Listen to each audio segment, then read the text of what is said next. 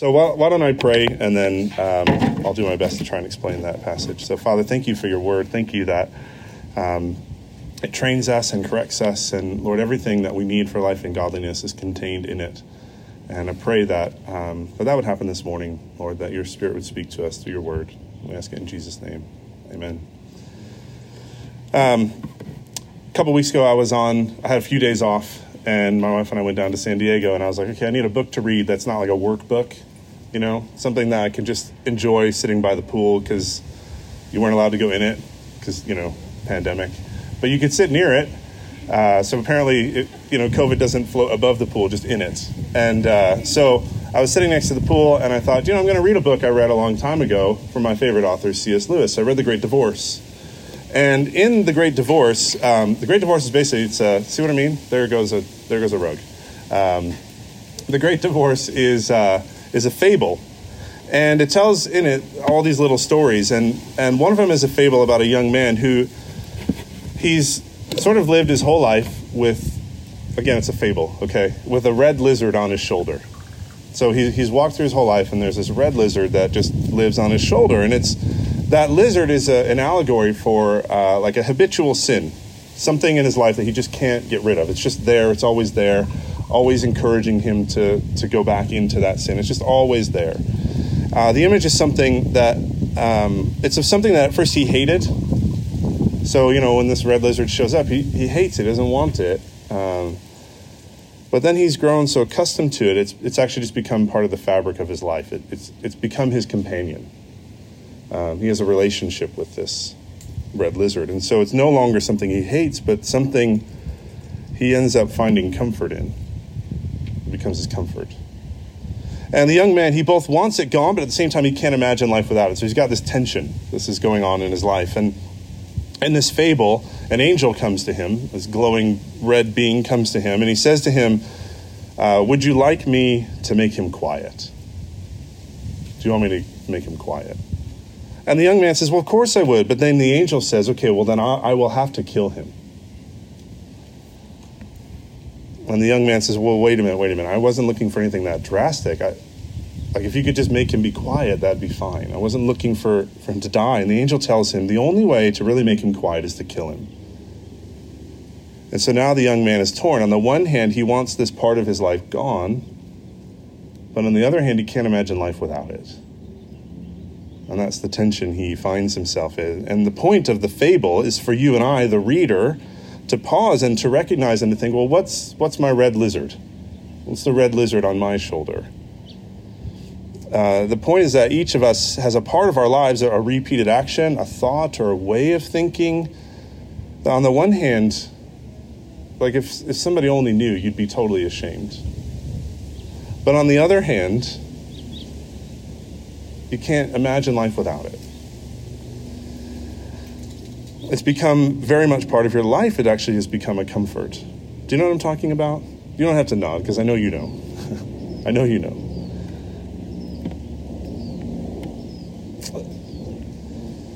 Well, back to the fable. As you read on, what you find out is that the only thing standing in the way of this young man being free from the red lizard, the thing that's plagued his entire life, the only thing in the way of him being completely renewed is himself. He's the only thing standing in the way. The angel tells him, look, just say the word and I'll do it. But the young man, he hesitates, he wrestles, he wants it gone, but then he doesn't want it gone. He's back and forth. As you read through the fable, he goes back and forth, back and forth, back and forth. He can't decide what he wants. And this part of the fable shows us the very same thing that today's passage is about. It shows us the thing most in the way of freedom from sin, most in the way of freedom from the things that you just want out of your life, the thing that's most in the way of you being renewed, remade, is me, it's you. We're the thing that's in the way.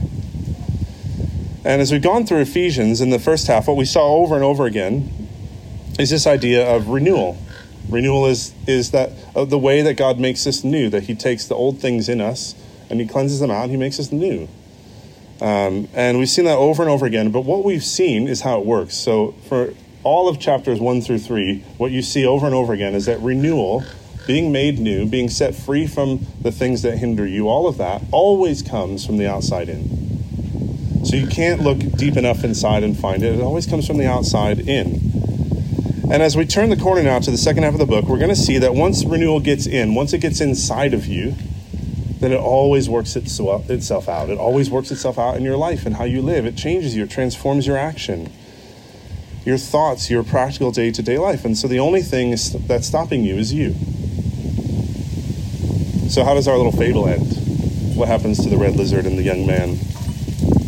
Well, you have to keep listening to find out. I'm gonna hold that back from you. For now, I'll tell you later, though. Don't worry. We'll find out. But first, what our passage does is it gets really, really practical into how to change your life. It shows us how to get the life you want, how to become renewed, how to get to where you want to be. And I don't mean, by the way, it shows you how to become healthy and wealthy. That's not what the passage is about. In fact, the Bible's not really about that. What I mean is it actually shows you how to get wisdom, how to have integrity, how to love, how to have peace, how to have joy. How do you get that? Well, that's what this passage shows us how to start. And so we're going to see three things in it. First, we're going to see the kind of life that renewal brings. Secondly, then, we're going to see why it is that we're always getting in the way.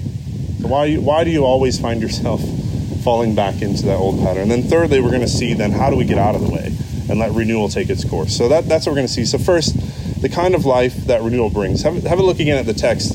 In verse 20, he mentions the way of life you learned when you heard about Christ. So he's talking about a way of living, the way of life. And then in verse 22, he talks about your former way of life, an old way of living, the way that you used to live. And what he's saying is that a Christian has a new way of life and a Christian has a former way of life. And there was a life you lived when you weren't a Christian, and now if you are a Christian, then there's a life that you now live. And then to make the point even more, in verse 24, he writes this. He says, and to put on the new self, created to be like God in true righteousness and holiness. So what's he talking about? He's talking about this old way of life, this new way of life, and he talks about putting on a new self. So it's not just a new way of life, but a whole new person, a new self. And in the original language, the grammar of that sentence, of verse 24, it's really, really awkward. It's one of those sentences that is actually pretty hard to translate. And so the NIV translation that you have there on the website, it does its best to kind of smooth it out for us. But I think the awkward translation, like actually making it sound awkward, helps you to understand it a little bit better. So helps us see the finer point that he's trying to make. So here's an awkward way of putting it in the New American Standard Bible, verse 24, and to put on the new self, which in God has been created in righteousness and holiness of the truth. Okay, it's awkward. It doesn't quite get us where we need to go. So let's smooth it out a bit more. Here's another very, very rigid, awkward translation of this verse. And to put on the new self, created in God's likeness, in the righteousness and holiness that come from the truth. That clears it up, doesn't it? Makes it really easy to understand. It's a hard one. But here's the point I want you to see. It talks about, especially in that awkward one, the translation says, created in God's likeness. In his likeness. What does it mean to be created in someone's likeness? Well, I am created in the likeness of the Lippold clan, okay? Or this weird mix of German, Norwegian people. I'm created in that, and so this gap that's in my teeth, this is not cosmetic. I didn't go to the dentist and be like, hey, give me the gap. I was born with that. I tried to get rid of it, and it came back, okay? So this is a family trait. My dad, before he got new teeth, which he has now, he had the same gap. So that's how you knew we were related, because I'm like half a foot taller than him. So you'd be like, is he really your son? And then we'd both smile and be like, oh, yeah, okay, of course he is. Or over the past year, I've spent hours and hours on Zoom calls. Anyone else spent too much time on Zoom calls? You know the weird thing about Zoom is if you don't turn your camera, your monitor off, you're just staring at your face for hours and hours on end. Is anyone experiencing that? That's driving me crazy. So you end up spending hours and hours every day just actually looking at yourself, at your own facial, like the way you respond, the way you talk. And I noticed something, and it really bothered me about 6 months ago. And I'm actually really glad Emmy's not here to hear this, because it might actually ruin everything if she heard this. I make my brother's facial expressions. And that really bothers me. I'm my own person. And actually, he and I are so different in appearance, you wouldn't know that we're related. If he was standing here right now, you would just think he's some random guy. We're totally different in appearance and personality and height, everything. If you saw us in the same room, you'd never, ever guess that we were related. And yet, after spending a year on Zoom looking at my own face for hours and hours every single day, I realized that I make the same facial expressions as him. And so I am created in the likeness of my family. I can't escape it. I'm created in that likeness. But what this text is saying is that to be a Christian is actually to be recreated, to put on the new self. So that's the idea here, is that you take on the family traits of this family that you're created into. So back to our verse, here's that awkward translation again. And to put on the new self, created in God's likeness, in the righteousness and holiness that come from the truth.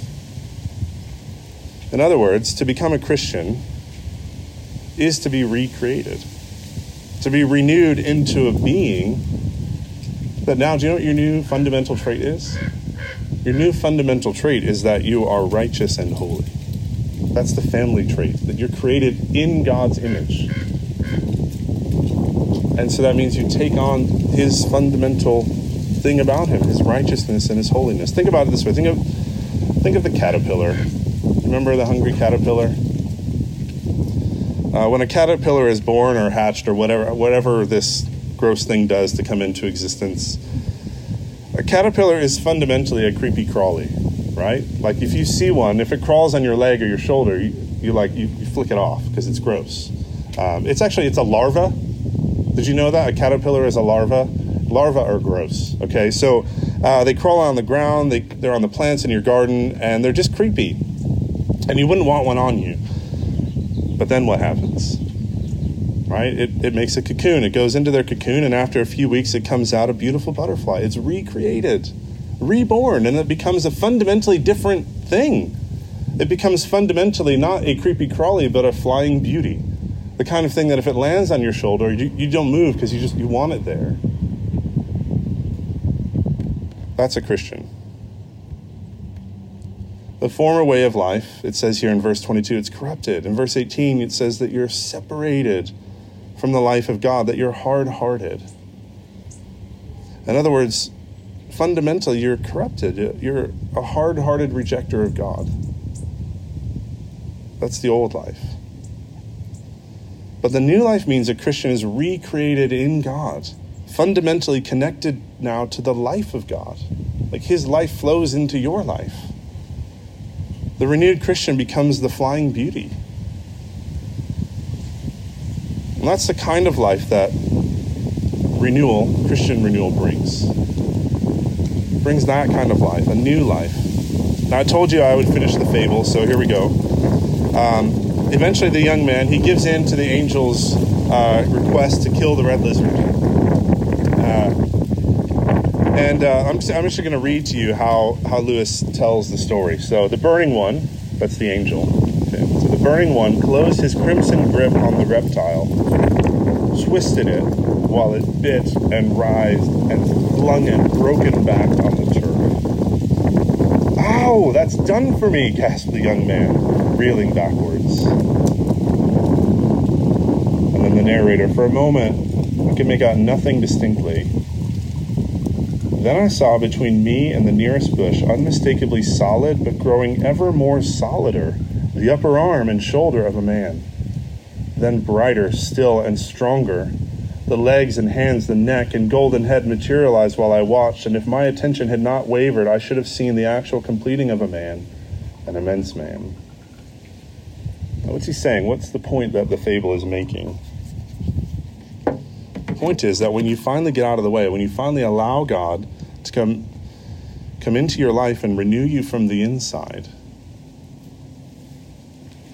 you become more human than you ever were before. Solider, he says. Because God's life then comes into your life. The life of the Creator, who you are recreated in, his life comes into your life.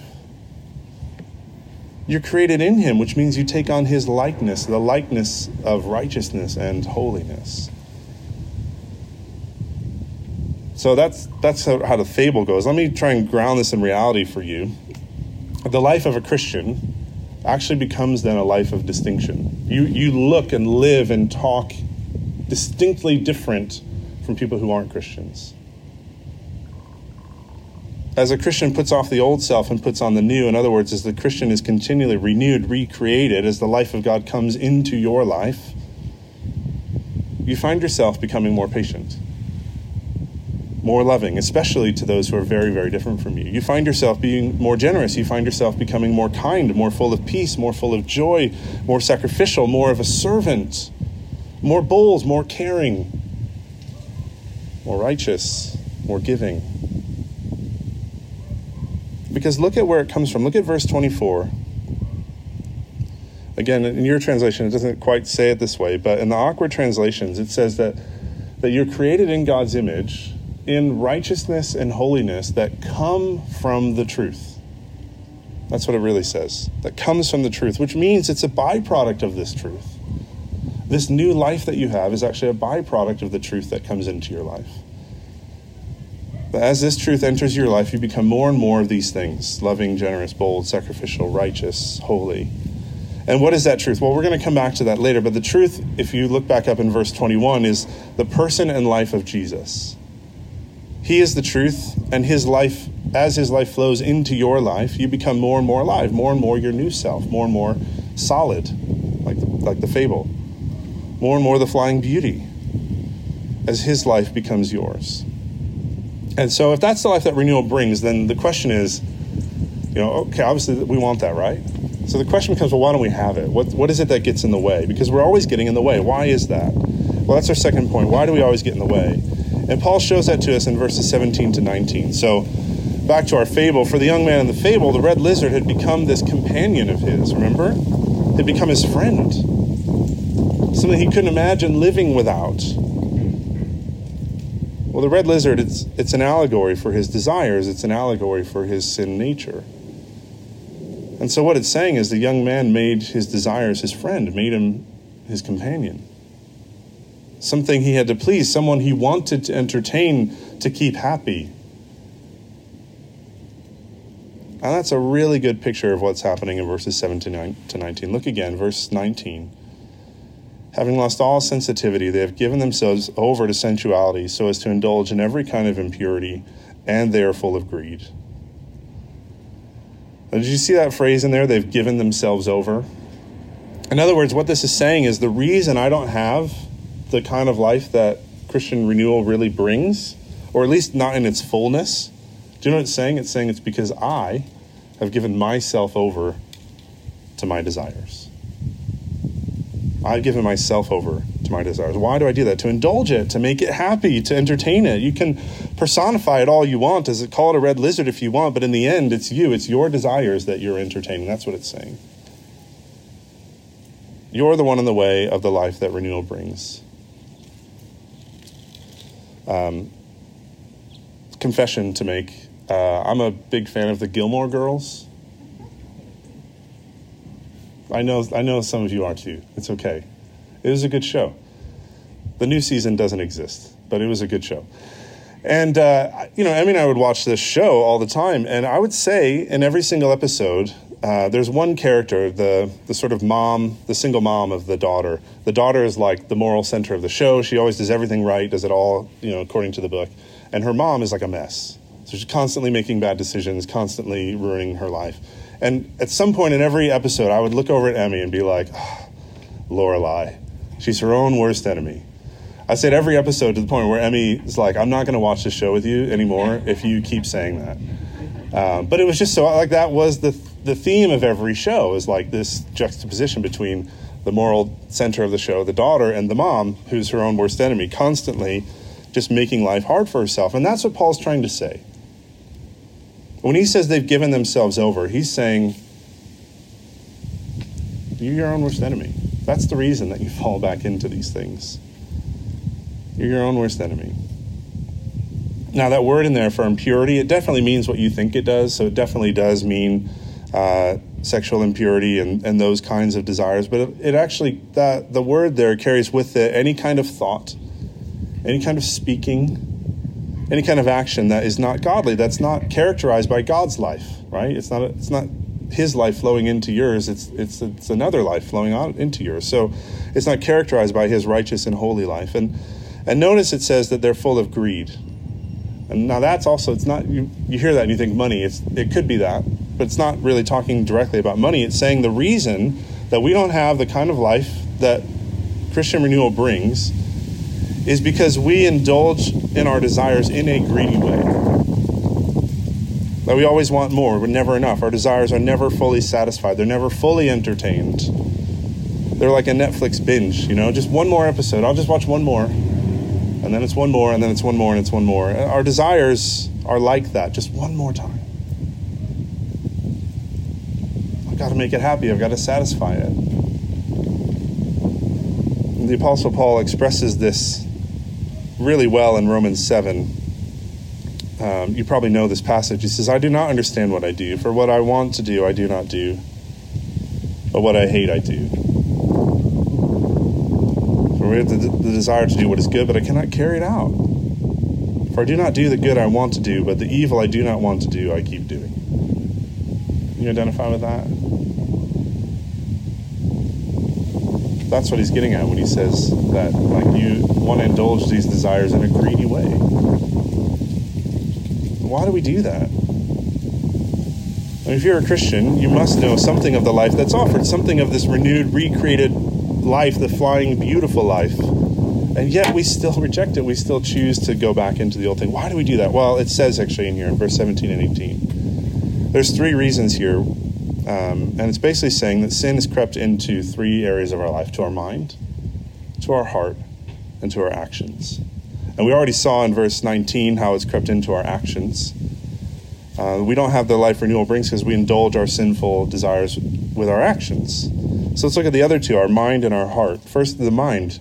He says it actually in three ways. He talks about the futility of our thinking in verse 17, being darkened in our understanding, and having ignorance in verse 18. And he says in verse 17 that this way of thinking, this mindset, the way of living, he calls it a Gentile way.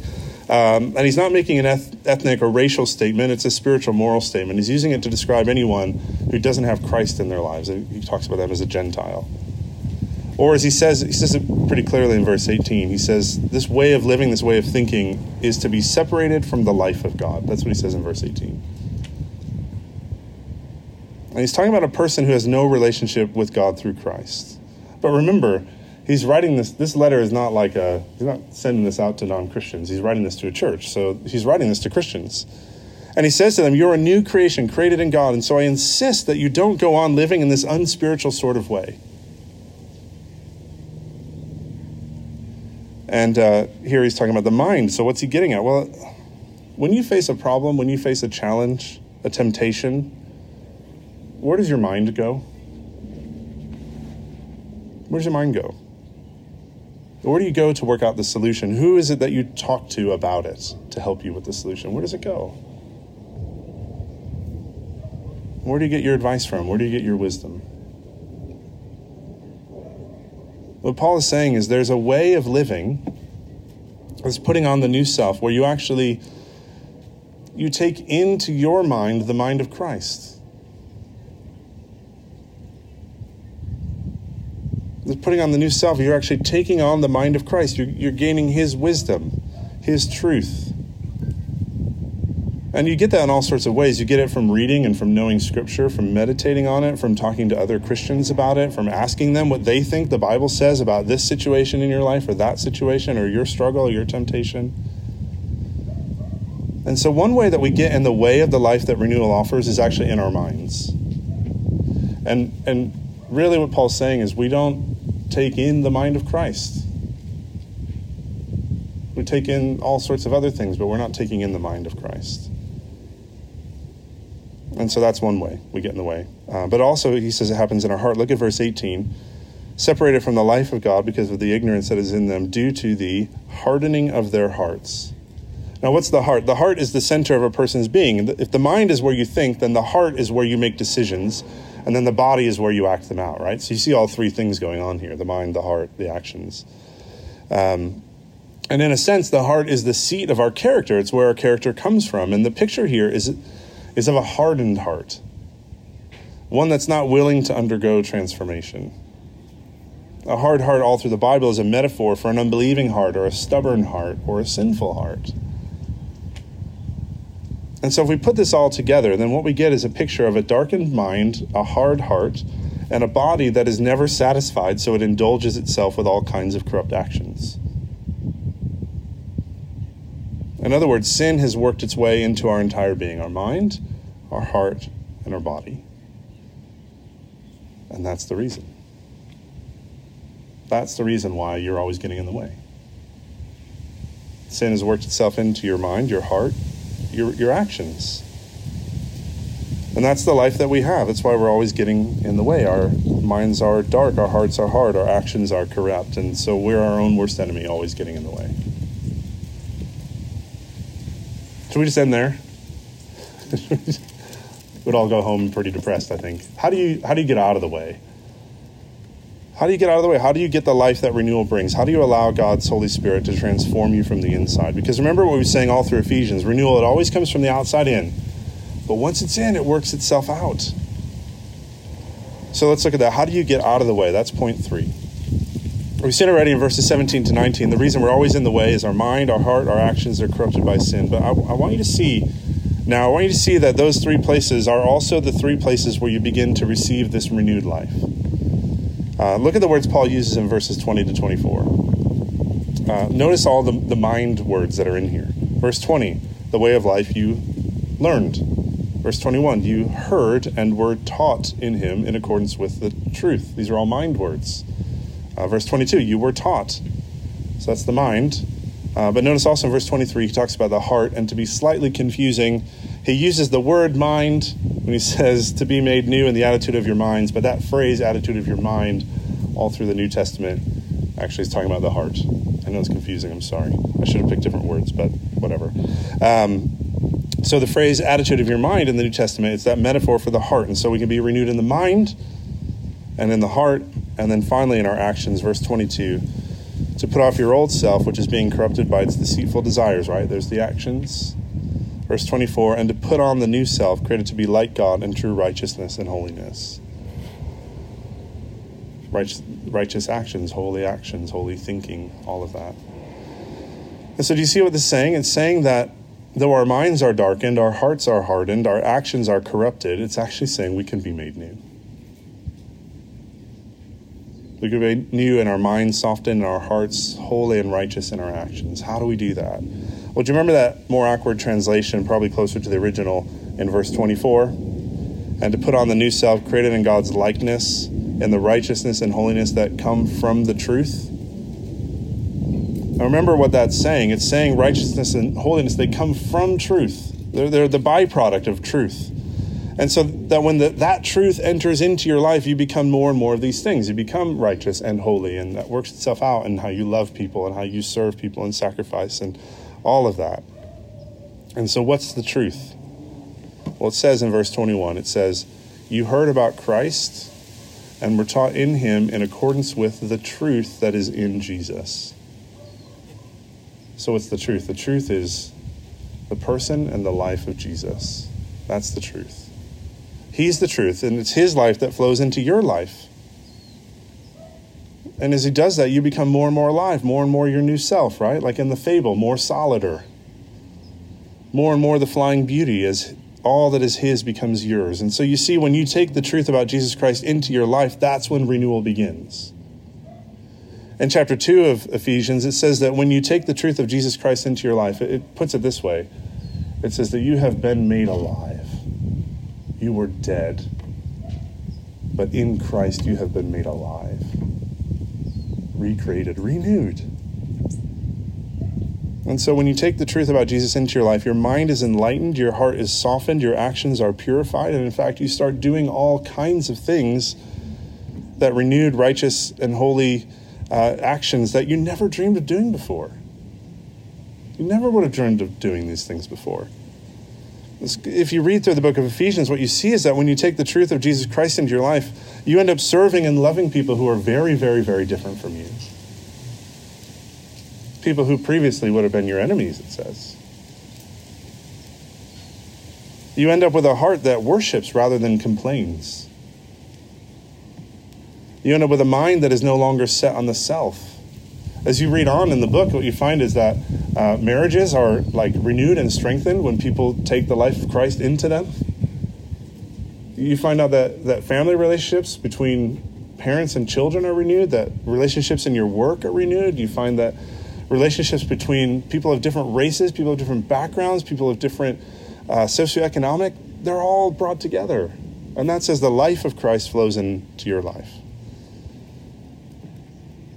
But first you have to hear the truth. It says right here in verse 21, when you heard about Christ. So I want to make sure you heard about him. Maybe you've heard about him before, but I want to make sure you've heard about him. Here's the truth. It's that Jesus Christ, God the Son, who eternally existed with God the Father and God the Spirit. Jesus Christ, who is wrapped for all of eternity in love of the Father and of the Spirit. And he is glorious and radiant. It says that he came down.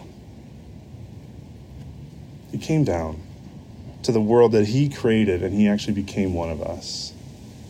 And out of compassion, he did that out of compassion because our minds are darkened, remember? Our hearts are hard. Our actions are corrupted by sin. It actually says that we've rejected him. And yet out of compassion, he comes to renew us, to recreate us, to save us. Because our darkened mind, our hard hearts, our corrupt actions, they've created like an allergy. Like we just don't want God around. We want to reject him. And because God is a just God, because he's a righteous God, it means he demands justice for our wrongs, for every wrong thought, for every wrong word, every wrong action that we've ever done, and for our rejection of him. But you know what else the Bible says about God? It says that he is love. Not that he's loving, but that he is love. And so even though he's righteous, he is righteousness, he is also love, and so he has compassion on us. And so God still loves us in spite of our rejection of him, in spite of all the wrong that we've done. And so God the Son, Jesus Christ, he comes as a man and he dies. And it's when Jesus Christ dies on the cross that the harmony of God's love and justice are put on display. You see both his love and his justice happening at the same time. The cross reveals God's righteousness, his justice requiring a penalty for our sins, but also reveals the depths of his love for us. Because in his Son, he offers the required penalty. And not only that, but after Jesus Christ died, he was buried in a tomb, and on the third day he rose from the dead. He's renewed. And he's the first fruits of our renewal. But because he rose from the dead, we too will rise from the dead. That is the truth about Jesus Christ. That is the truth about Jesus Christ. That's the truth from which our righteousness and holiness come. And so do you want to be righteous and holy? Do you want to be free from the red lizard on the shoulder? Do you want to be renewed? Do you want to put off the old self that's being corrupted? Are you tired of doing that same thing that you're ashamed of again and again? And what this text is saying is that you can be free. You can be renewed by taking the truth of Jesus Christ into your life. Specifically into your mind, specifically into your heart, into your actions. And it even tells us how to do it, by the way, in this passage. As you see it in verse 22 and 24, it's as simple as putting off some old clothes and putting on some new ones. This is to put off the old self and put on the new. And in one sense, when he says that, Paul's talking about something that's already happened. If you're a Christian, it's something that's already happened. When you became one, the old self was done away with then.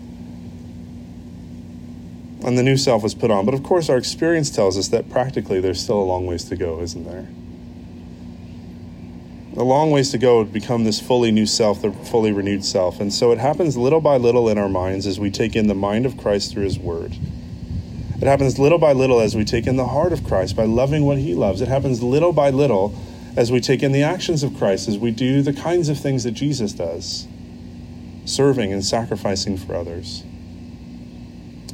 Let me try and illustrate this for you, and then we'll be done. And by the way, I used this very same illustration a few weeks ago at our midweek study, so apologize if this is a refresher for you, but I can't think of a better way of illustrating what this text is talking about. So some of you will know that there was a time when I was into cycling. I guess I still am. I just don't ride. I don't know if that means you're still into it, but anyway. And when I first got serious about it, some friends told me, hey, if you really are going to be serious about this and ride as much as you are, then you need to get clip-in pedals. Do you remember the story, some of you?